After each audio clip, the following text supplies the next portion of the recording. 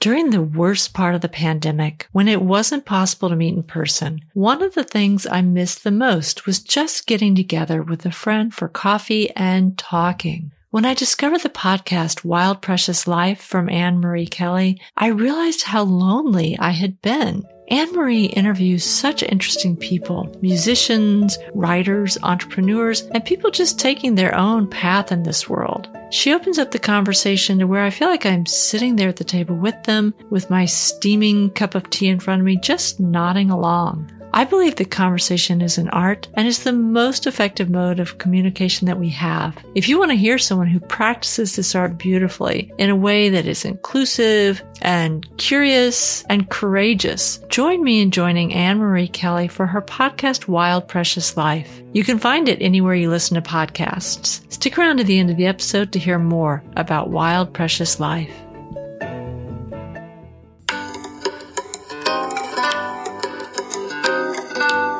The episode you're about to hear is part of our Season 2 series on family. Whether family of origin or family of choice, is your work a family affair?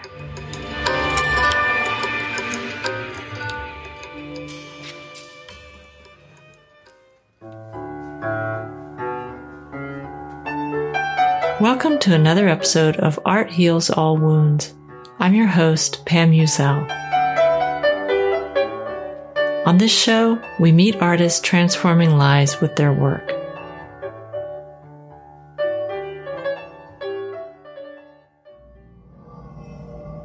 Most evenings, you can find me under a blanket with a bowl of popcorn watching Netflix, Hulu, HBO Max, Apple TV, Disney Plus, and, well, you get the idea. I don't know about you, but I watch a ton of series and movies, and they're all through streaming services. I can't even remember the last time I watched something on network television. Although I used to work in the feature film industry, I'm embarrassed to say that I haven't thought very much about where all of this streaming content is coming from. I for sure haven't thought enough about the craftspeople making it. This week, I talk with cinematographer and camera operator Rachel Dusa. She shares with me some of the realities of working on set, especially on set for content that is headed to streaming services. When streaming was new, it perhaps made sense to create a different tier of prices and set of rules for that content. But anyone who regularly consumes media knows that streaming has far outpaced network television. And during the pandemic, it certainly outpaced theatrical releases. Streaming services are no longer fledgling companies. In the past 3 years, Netflix alone has been nominated for 86 Academy Awards. I don't want to imply that any one particular production on Netflix or any other streaming service is exploiting workers, because different productions have different standards. This episode and interview with Rachel is more about getting a clearer picture of the reality of work on a film set. It's also an opportunity for all of us who consume this entertainment content to think about whether we're okay with some of the working conditions on the sets of some of our favorite movies and shows.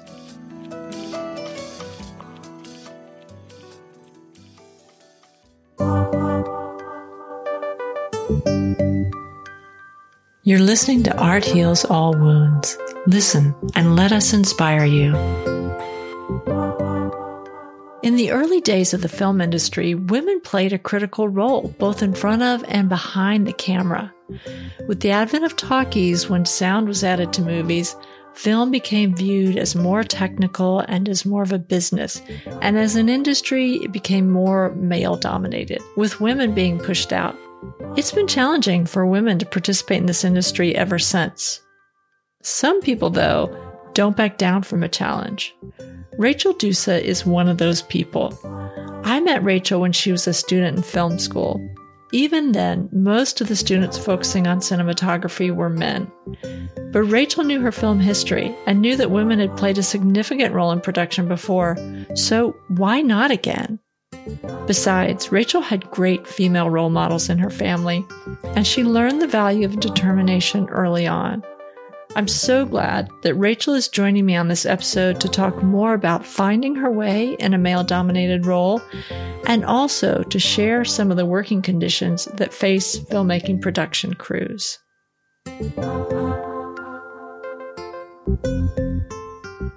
Before we meet today's guest, I want to tell you about an app called Newsly. Newsly is an all-in-one audio super app for iOS and Android. There really hasn't been an app like Newsly before now.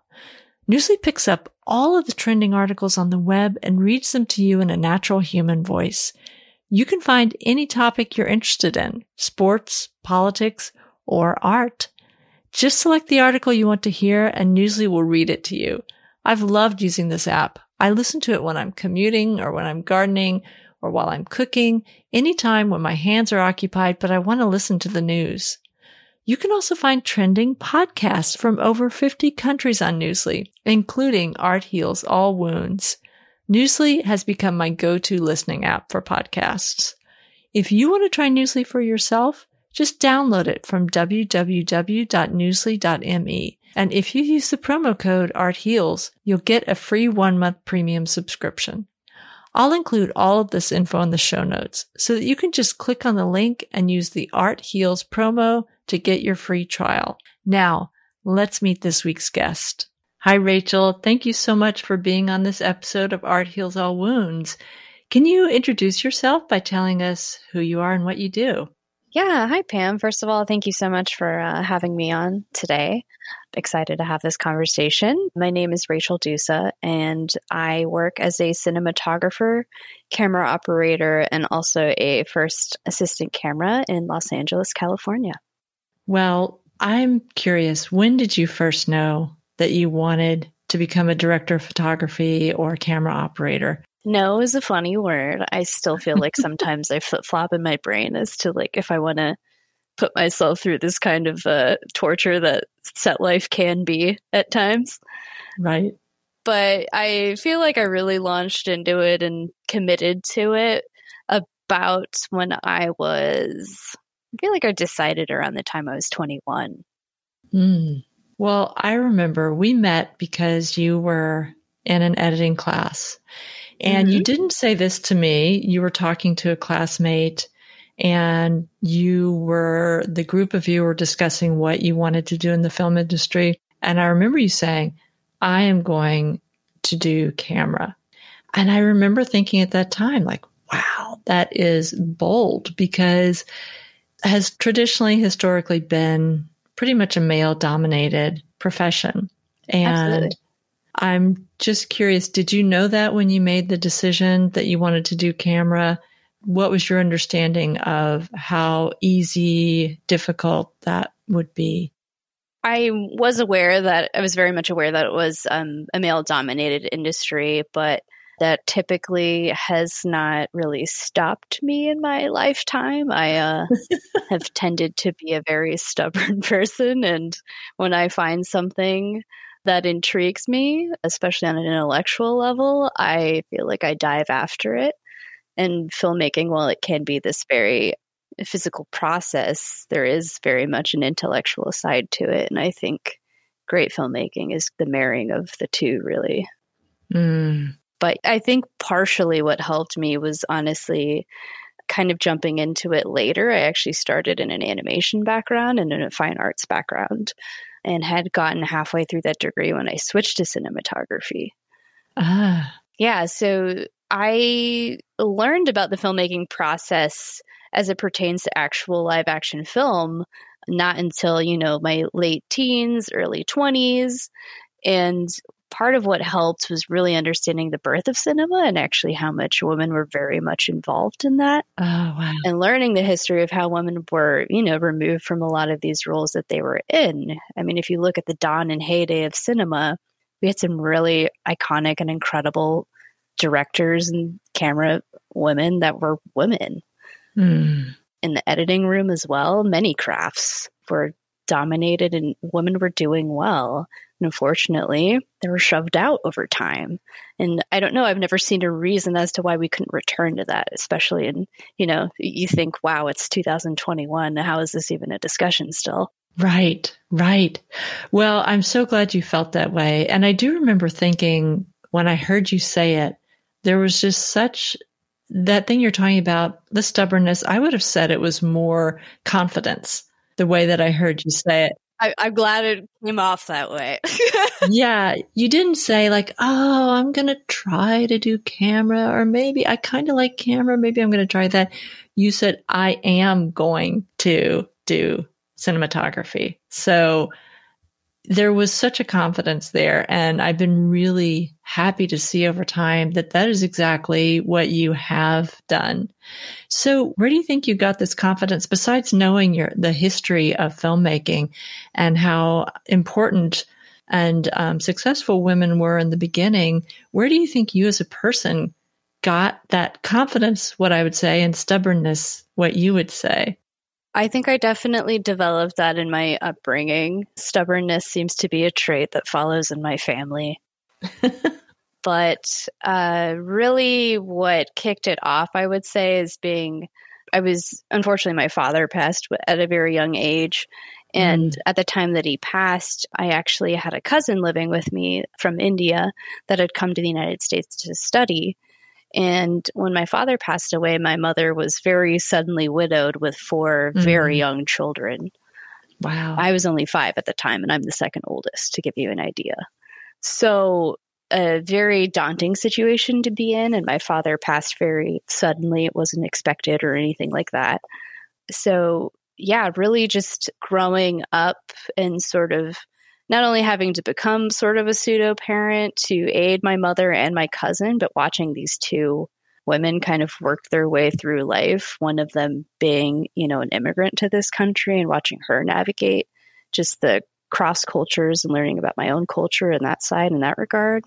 But watching the way that both of them just kind of navigated the world and went through life. And my mom would always drag us on these huge travel trips as, a single woman with like 4 young children. And growing up, I very much admire that, because that's a ton of work, but it's also, it's scary. It's scary being, the one at the helm.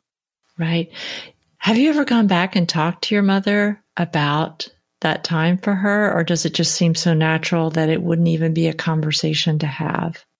We've spoken about it. I think she definitely jokes about it. I think a lot of it was her being in fight or flight mode simply, and just the sheer will to survive. And I absolutely think that's also part of why the hardship of it all and the dauntingness of it all doesn't really bother me, because I've grown up and been forged through hardship, and I know hardship, and I know that if I could survive those things, why can't I survive this, or why can't I try? Right. Well, I'm so curious, what has your experience been in terms of getting your foot in the door and finding work? How has that worked for you? You're in LA now. You are from Santa Cruz originally. Is that true? Yes, I grew up in the Santa Cruz area, which is Central California, for those unaware. And so you left to go to LA when you wanted to start working. And how does one go about getting their first job in production in LA? It's terrifying and it's daunting. It wasn't completely new to me. I had actually started entering the industry while I was in college up in San Francisco. So I actually started my career in the Bay Area. But, one of my very first jobs was PAing on a music video. And I remember having to wrap up cable and, take out the trash and bring people coffee and all the, the very glamorous, lovely duties of being a PA. Right. Yeah, but no, I very much started from the bottom. I think I applied for that job on Craigslist, and I just kind of started grunting it out from the beginning. And it was actually through another college friend got me an opportunity through IGN at the time, actually. What's IGN? IGN is a video game company. They are mostly known for doing reviews online. But at the time, they had actually kind of launched the birth of what is now esports, oddly enough. Wow. Yeah. So I had been hired to camera operate on a couple tournaments, but this is, of course, we're talking about like 11, 12 years ago. This is when no one had any clue what esports even was. So this was like very much the birth and heyday of it. But I got to go and operate at a couple of these tournaments, and they were, streaming live and everything. So you had that pressure, of having your work being live and not having to mess up. And I was super nervous because it was one of my first real camera operating jobs. And, I had done little projects with friends and everything, of course, and stuff like that. But this was like one of my first forays really into the professional world. And from there, they really liked my work and kept hiring me. And then from there, I had kind of the credits to be able to apply for their jobs. And is this mostly, now that you get work through networking, people that know your work already, or is it still a question of having to reach out and sort of make those cold call type situations? I have been in a really lucky position, and not everyone gets to be in this position, definitely. But I've been in a very lucky position where I've been able to rely on my network really for the last, I haven't really had to cold call in probably a good 6 or 7 years now. And it's all been pretty steadily off of my network. But, building that network and getting it to where it was today was, years and years and years of work. Right. And I know a little bit about this from post-production, but can you talk about the network a little bit? Sorry, I know I'm throwing some questions at you that we didn't talk about that, but I think that people who don't work freelance in this way, this idea of your network and really what it takes to build a healthy and strong network. Can you talk about that a little bit? Yeah, it's an interesting process. There's a lot of learning. There's a lot of falling on your face along the way. You learn how to really build and form your business practices as you're forming your network. And what I mean by that is, as you network, you're going to come across people that don't necessarily work along the same professional guidelines that you might, or, maybe they're more willing to put you in a riskier situation than you're willing to. As a woman, you absolutely experience discrimination. I definitely have throughout my career.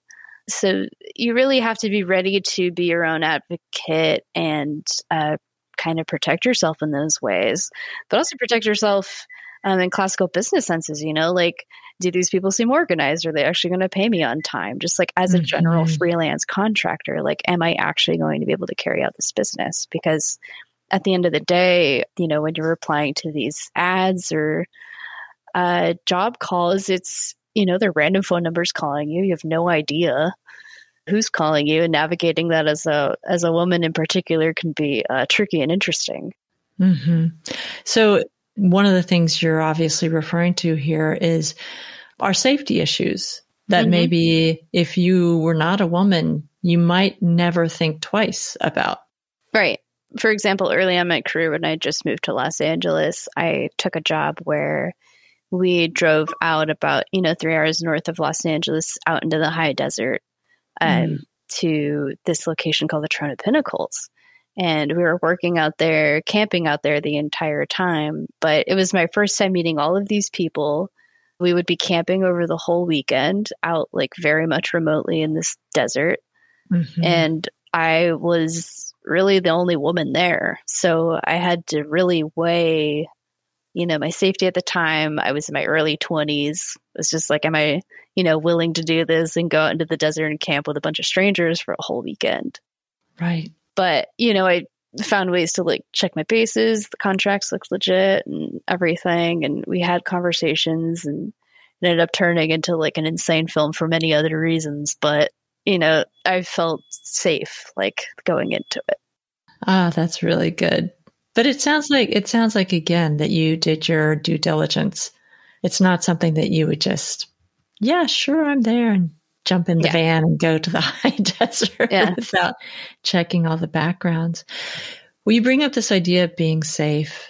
And I know that I've seen from you and other friends who work in the film industry a lot about working to make the production work more humane and safe. Mm-hmm. What is happening on set right now that makes it unsafe? I think that there's a large, and I hope there is, honestly. I think there's a large culture shift going on. I feel like I sense it in the crews working around me. Mm. I can't make a blanket statement for the entire industry, but largely in a lot of the crews that I see around me, there's absolutely a shift in the feeling. And I think part of that came from the pandemic. I think a lot of it came from these streaming companies coming up, the insane increase in demand for content, and really just the lack of supply of workers and being spread thin and overworked. I mean, the conditions that a lot of us have been working in under the guise of, streaming as a new media concept is honestly shocking. I'd argue that my career was, really built on that exploitation. Could you explain that a little bit better? Like, what was the exploitation built into this idea of streaming content? So to give you some backstory, way back when streaming was coming up, and I'm talking about like when YouTube was just coming up and these avenues are being, discovered as ways that people were ingesting a lot of content and a lot in large amounts of quantity and time. When all these streaming companies were coming up, the unions basically struck a deal with all of these companies, and they said like, oh, we know this is a new experimental form, so we're going to give you essentially a discount. So under a lot of these contracts that a lot of these shows are able to operate under, they're able to pay people, in a lot of crafts, sometimes you're receiving up to like 50% less, 40%, 30% less in your wages, just because it's, being shown on YouTube or a streaming network rather than being played on NBC. But my job doesn't change whether we're filming something for NBC or something for Netflix. It's very much the same process. We're using literally the same tools sometimes.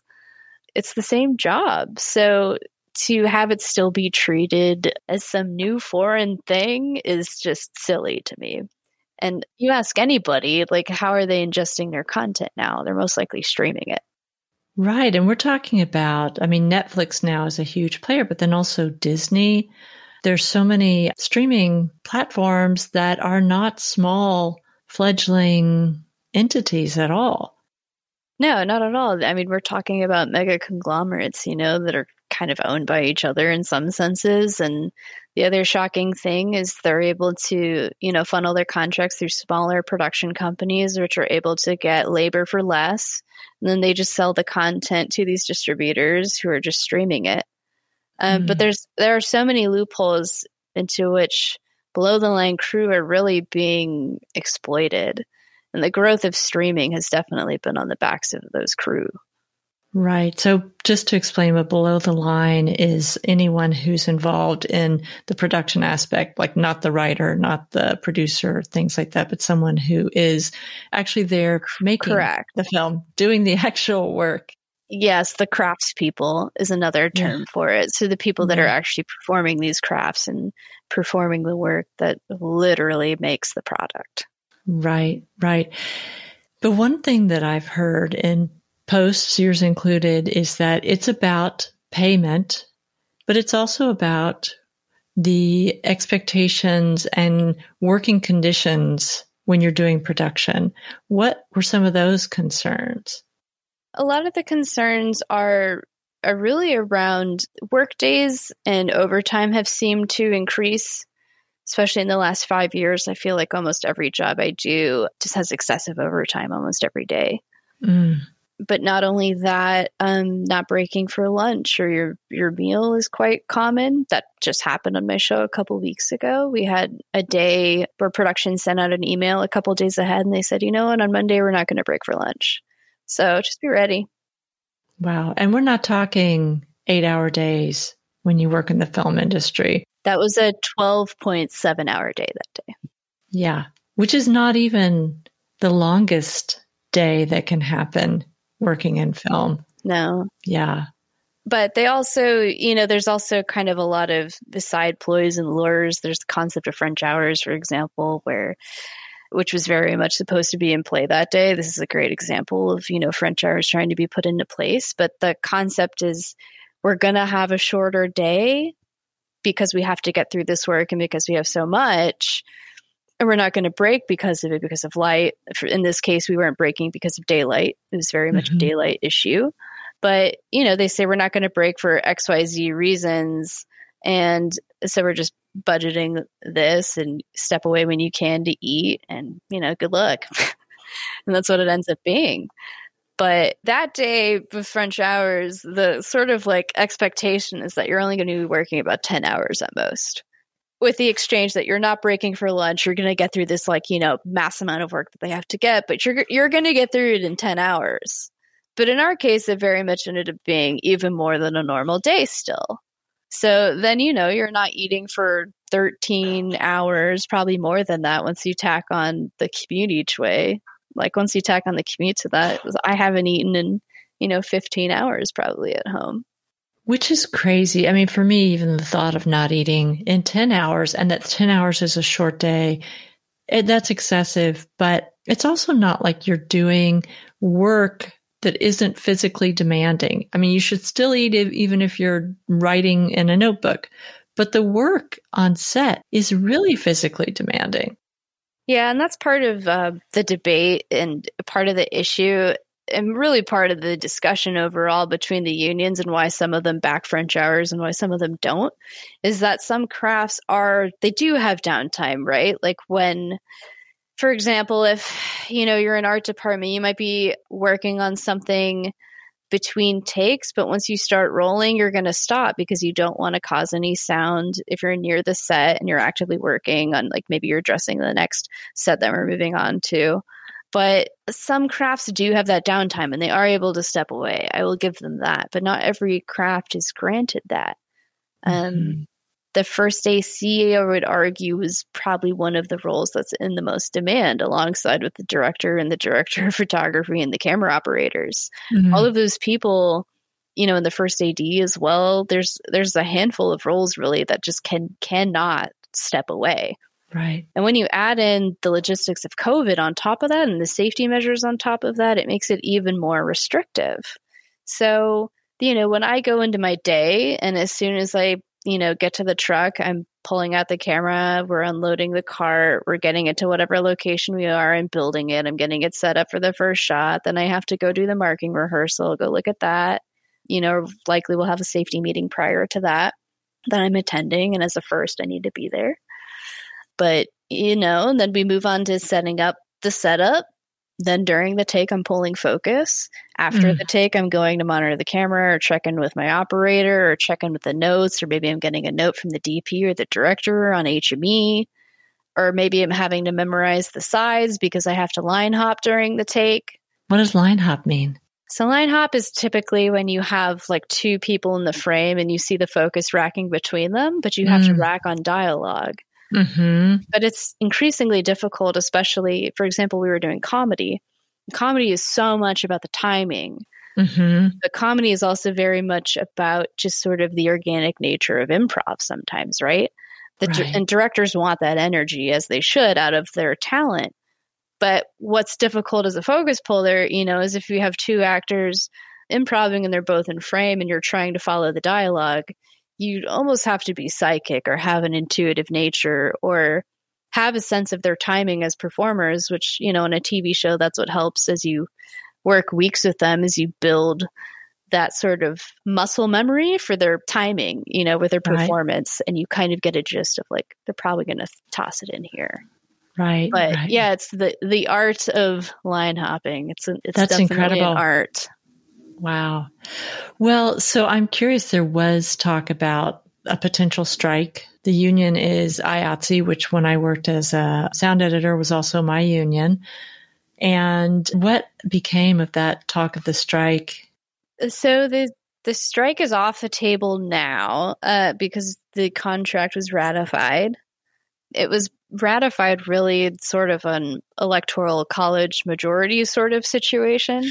Oh, yeah. So there's definitely, a lot of split opinions out there right now. If you talk to union members about it, a lot of them are not great because the popular vote was no and the electoral college was a yes to ratify this contract, which I think is a very important thing to know about just kind of the pulse of the membership right now. But yes, there was a lot of leverage, and a lot of people believed that this was the time to strike. And the reason for that is not only because of the upswell in really organized labor across the country that you're seeing, but it's very much a response, I believe, to not only the pandemic, but once again, this streaming situation that's been brewing for over 10 years and people being exploited when we're performing the same exact job. Part of that exploitation, on top of wages, used to be that those jobs did not contribute to your healthcare or pension. So a lot of the jobs that I was expected to kind of cut my teeth on, back in the day, those would be network shows. They would be paying into your pension and healthcare. They would be paying you your full benefits. But a lot of my generation has come up on these streaming jobs that they're offering way less of a wage benefit. And they weren't offering traditional benefits like pension or health, which are huge reasons why we joined the union in the first place. Right. That's fascinating because when I worked, which was long before you started working, that was the one thing that was sort of a constant, is that if it was a union show, they paid into healthcare and a pension. And so is that strictly a streaming thing that they didn't have to do that? There are some other side contracts. It gets super complicated. Even the unions will tell you this because even they have to look it up when we're talking about specific shows, because there's so many side contracts and side letters and exceptions that it gets insane. And it's also is this first season rules that apply to this, or is this company allowed to operate under this side letter? For example, HBO has their own specific side letter, but if it's HBO Max, that's actually considered streaming or new media. Crazy. It's separate from the HBO side letter. The show I just worked on was exactly that situation. Wow. So there's really a lot of insane loopholes that these companies are able to, jump through, and they very much do in order to make more money. Right. Well, I know that you can't solve this and tell me what your solution to this is going to be. Although maybe you can. I wish I could. Yeah, but I'm just curious. So, as you go forward, you're saying that at the very least, there's a culture shift. And I'm wondering what that looks like and how you're feeling about things as you go forward. I've definitely been feeling jaded and disheartened from this last election cycle. I don't have any shame in saying that I personally voted no. I felt like this was the time to mount more leverage. They have a lack of content currently.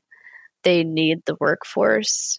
We have very valuable skills that are not easily accessible and take years and sometimes decades of training in order to be good at. And craftspeople and the craftspeople that I work with are not easily replaceable as much as they want to believe that we're just a line item on paper. It's very much these people's hard work that creates the product that we all view at the end of the day. That's such an important thing to talk about, is that I think somewhere along the way, the talent and skills of the people get lost in this equation. And so I'm glad that you brought that up, and sort of that note to end on: the experience, the talent, what you bring to it is so much more than just an item on paper.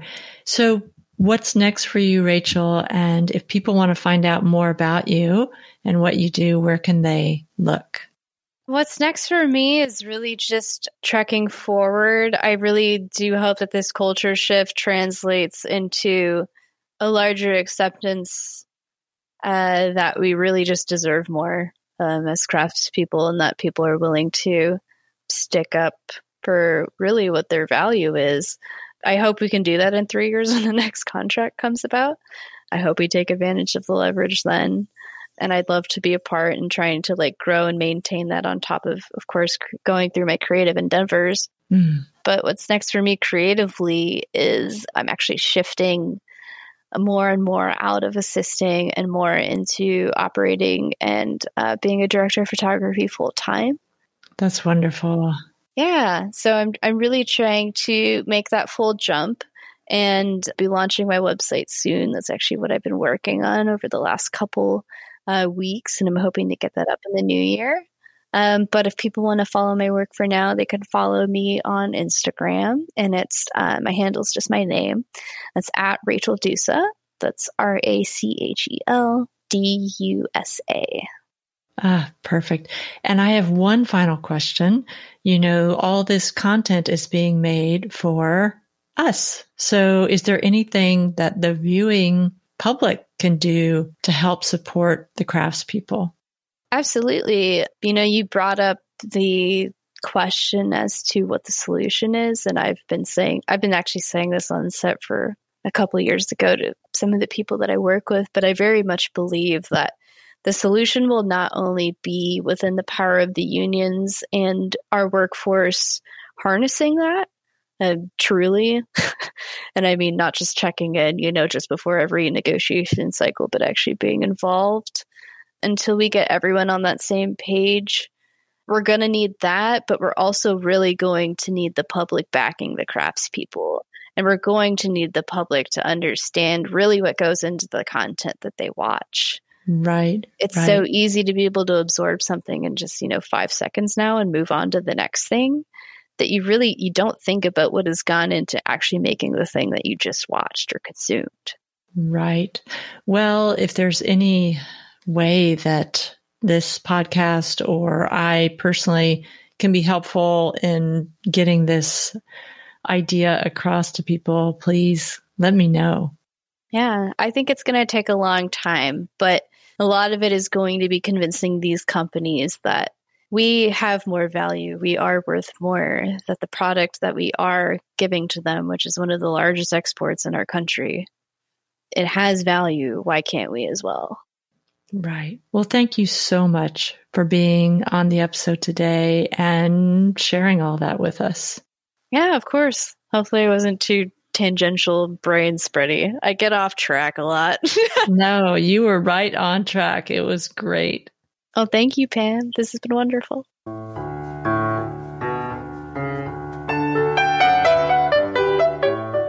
You're listening to Art Heals All Wounds.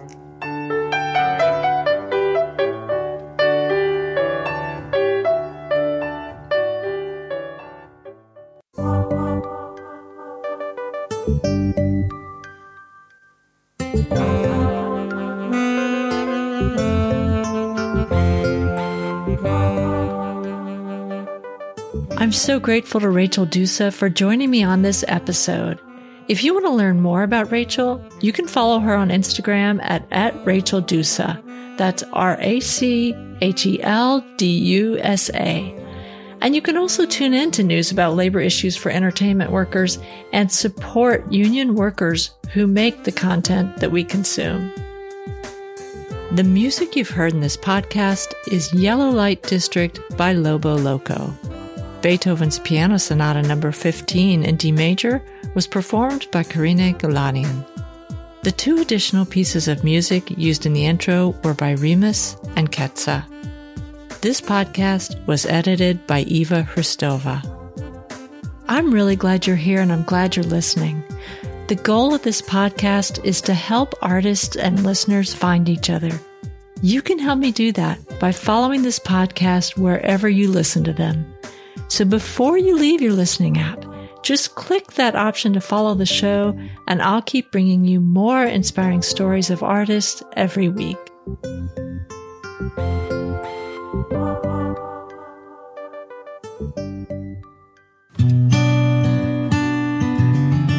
What is it you want? I mean it. If you really got to choose, if you had a little magic, what would you want to do with your life? Sure, some of us would quit our jobs and see the world, climb that mountain or walk along the beach. But then what? Are there problems you would solve? I raised money for the New York Food Bank, and I think we raised enough for 200,000 meals. Wrongs you would make right? We will say we don't want to take care of any of these things while we're looking at the consequences of not providing those safety nets, right? COVID didn't have to be this bad. Whose forgiveness would you seek? I was reading it. I'm like, I think I might be the villain of this story. I'm not on the team. In fact, I'm shaking the book hard. And I'm like, oh, no.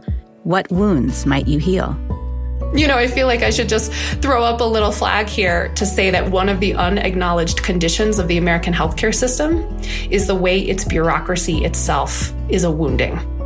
And what are you waiting for? I feel held, I feel seen, and I feel loved. Our days may be messy or complicated or broken, but they are ours. And I think we can do better, listen harder, and love more deeply. We can find our way to something more. I'm Anne-Marie Kelly, writer, teacher, learner. Wild Precious Life is a podcast about dreaming big, digging in, and connecting across distance, division, and loss. We are all hungry for those connections right now. In each episode, I talk with prize-winning writers, musicians, entrepreneurs, and wanderers who remind all of us how we can make the most of the time we have. So meet me here. Let's walk and talk and dream and discover what it means to be wild, precious, and brave.